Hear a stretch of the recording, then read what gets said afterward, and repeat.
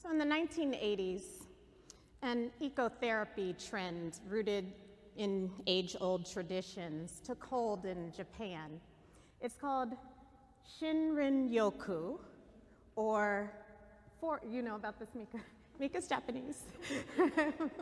But I'm only saying that because you said something. It's called forest bathing, or taking in the atmosphere of the forest. And it didn't take long for scientists to be able to find ways to quantify the benefits of the practice. Forest bathing had really beautiful health outcomes. For example, it's known that evergreens release a whole lot of what are called phytoncides, which are something science-y, but good. And the evergreens give this phytoncide shower, which actually gives you an immunity boost, which we all need right now, right? That can last for weeks on end. And of course, the truth is that nature gives us all kinds of gifts.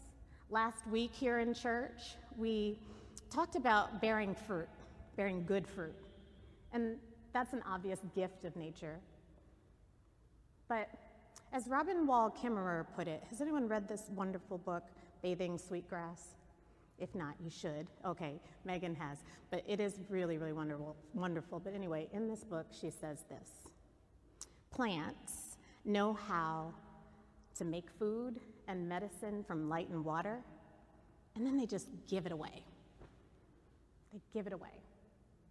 And when you bathe yourself in the forest, or more generally, when you green bathe, you are giving yourself the chance to bathe yourself in gifts that are given freely and in abundance. We bathe in many things. Water, obviously, and we're going to come back to that in a minute. But if you think more expansively, what are you right now immersed in? I mean this metaphorically, of course. What are we immersed in? For better or for worse, we are certainly immersed in our surrounding culture. We bathe in consumerism, in the military-industrial complex, in the air we pollute with abandon. We bathe in many things. And it helps when we're conscious of that so that we can make some intentional choices about what we immerse ourselves in, what we're awash with, if you will. And a bath, the things we bathe in, is a gift when it's freely given. It is a curse when it comes with a price. Now, when my child first began her pursuit to be baptized, she kept asking again and again, "Mama, when can I get baptized?" Actually, she said, "Mama, when can I get," the word she used was bathtized, which I like quite a bit. And you see, before she was born, Patrick, my husband, her father, and I had made some choices about what we were going to do with baptism. And we decided we were going to wait a little while. Now, I delightedly baptized lots of babies, some of whom are here now and are teenagers. I see you. And I love that. It's one of my actually, literally one of my very favorite things to do in the whole world. But with our child, we decided to do something different because we wanted her to be able to remember her baptism. We wanted to remember her to be able to remember being baptized. And we wanted her to have a sense of what it means to be baptized. I mean, who truly understands the sacraments? Professors in the room, right? I know I don't necessarily. But we wanted it at least to be meaningful to her, a memory that she could hold and cherish. In many indigenous cultures, there's an understanding that ritual or ceremony reminds us to remember. It's a reminder to remember. And we wanted our baby, through this ritual, to remember. So I asked her, "Why do you want to be baptized so badly? What does it even mean to you?" And she gave me two answers that I will never forget, and I want you to remember them too. Now, of course, don't put her on the spot and ask her about any of this, but she said it's okay to share this because I learned from it. First, she said, it's like taking a bath that lasts forever. And second, it makes my family huge. And that's about as good an explanation of baptism as I've ever heard, and as good as you'll hear. It's a bath that lasts forever, and it makes our family huge. When Jesus joined John on the banks of the River Jordan to be baptized himself, something really incredible happened. The heavens opened, and the Holy Spirit descended like a dove, and a voice from heaven came and said, "This is my son, my child, my beloved, in whom I am well pleased." I know many of you come from traditions, or some of you come from traditions, where you're encouraged to memorize Bible verses. For God so loved the world that he gave his only begotten Son, so that whosoever believeth in him shall not perish but have eternal life. They have some other phrases that they want you to memorize, and that's fine if you want to do that, but if you memorize anything, let it be this. This is my child, my beloved, in whom I am well pleased. If you forget everything else, if you are bathed in everything else that they want to bathe you in, if you could just remember that, you are God's child, God's beloved, in whom God is well pleased. That right there, that affirmation, that confirmation of who you are, what you are, and how God feels about you, that is what we bathe in when we're baptized. We are bathed in God's love, not just once, but forever. We receive the Holy Spirit, which will never leave you nor forsake you. You are marked with the seal of Christ, now and forever. And that gift is freely given. There is no price tag on a blessing, y'all. Remember that. There is no price tag on a blessing. That's just not how God works. This blessing is a gift that's given for free. It lasts forever. And in a world that wants to charge you for something, see how different that is in church. No, God is not charging you for one thing. That's number one. Number two, it makes your family huge. Because yes, when you're baptized, you bathe in holy consecrated waters, and you're bathed in the Holy Spirit forever. But that Spirit isn't just for you, it's for all of us. It's for everyone, in fact. The Spirit is the connective tissue of life. It binds us all together. It is our breath, it is our life, it is our eternal blessing. Being sealed with the sign of Christ places you very specifically in Jesus' family. It builds you a room in God's mansion prepared just for you. And as life turned out, Patrick and I were one and done. This child isn't only, but no more. Now and today, she gets some incredible, brilliant God sisters and a God brother who she has very carefully chosen. Chandi, Dylan and Sarah, Jake and Clara and Amelia.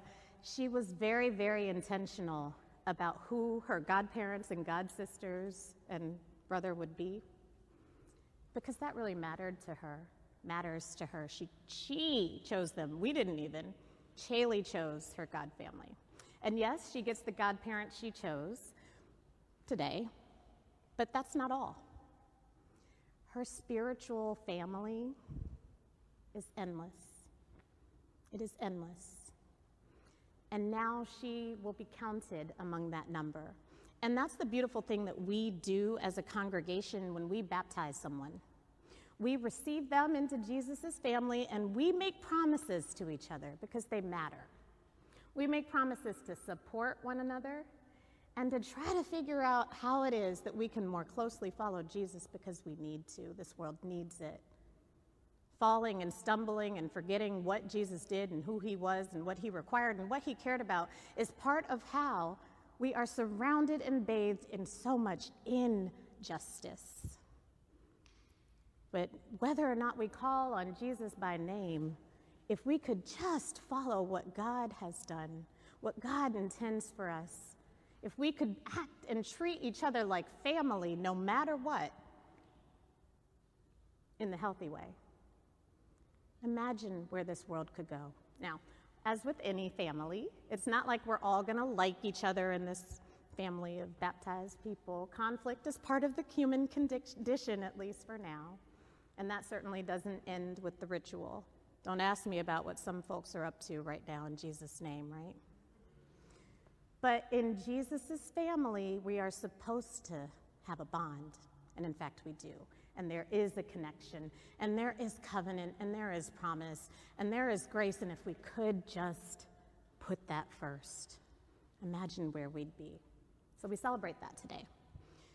In the lead up today, we had many, many conversations about the immersive part of this child's baptism.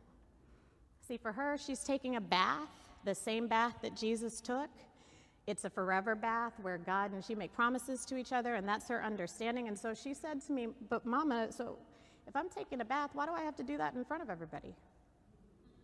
And I said, well, that's a great question, my dear, because it's the tradition. You know, we do this as a community. Had my answers. And she said, but why would I do that in front of everybody again? And for her, it's like a bath. She didn't want to do that in front of us. So she didn't. We did this somewhere else. The immersion has happened in privacy and intimacy in the setting she has asked for. And the reason for that is that she asked for it, and we believe in the autonomy of bodies. Because God didn't ask her to come here and be bathed in front of you. And we believe that what we believe and want for our bodies comes first. So we're not going to ask anything of her that God didn't ask. So the Reverend Dr. Dean Nichelle Guidry flew all the way up to Atlanta, took her in a pool, immersed her in the waters, and for us here and now today, what we are going to do in respect of her bodily autonomy is that we're going to bless that. We're going to consecrate her godparents. We're going to have a chance to do what is so important for church community to do. It is to witness to what God has done in her. We will make some promises to each other. We will welcome her into Jesus' family. We're going to join her in reaching into eternity. And we're going to affirm, not just for her, but for all of us, that you are God's child, God's beloved, in whom God is well pleased. And we bathe in that. We bathe in that affirmation from God, who, unlike what some people will tell you, absolutely does not hate you, but loves you. Jesus said, I didn't come into this world to condemn it. That comes right after John 3:16, by the way. I came to save you from it. And the devil will teach you that you're nothing. Devil says, you're unlovable. Devil says, you can never get it right. We've heard that voice. But let me tell you, as we wrap up, something about God. Because God says something quite different to you. I know you have your doubts. I know that we all have our shortcomings. I know that we all have our failings. God says, I know and I see it every time that you stumble. I know what makes you tremble in the night. I know your shame. I know your troubles. I know all this. But you bathe in this gorgeous truth.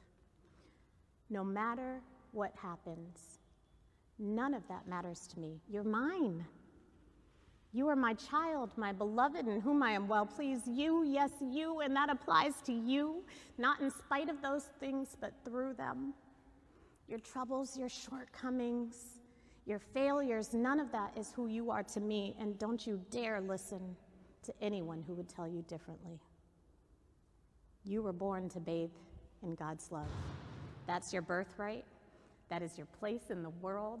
That is who you are, God's child, God's beloved, in whom God is well pleased. So get your victory, church. Adjust your crown. Bathe in God's love. Lap it up and immerse yourself and get your blessing, because it's all yours. From these waters, from these very waters, we rise. Rise in spirit and power and victory. And let the church say, amen. Amen. Amen.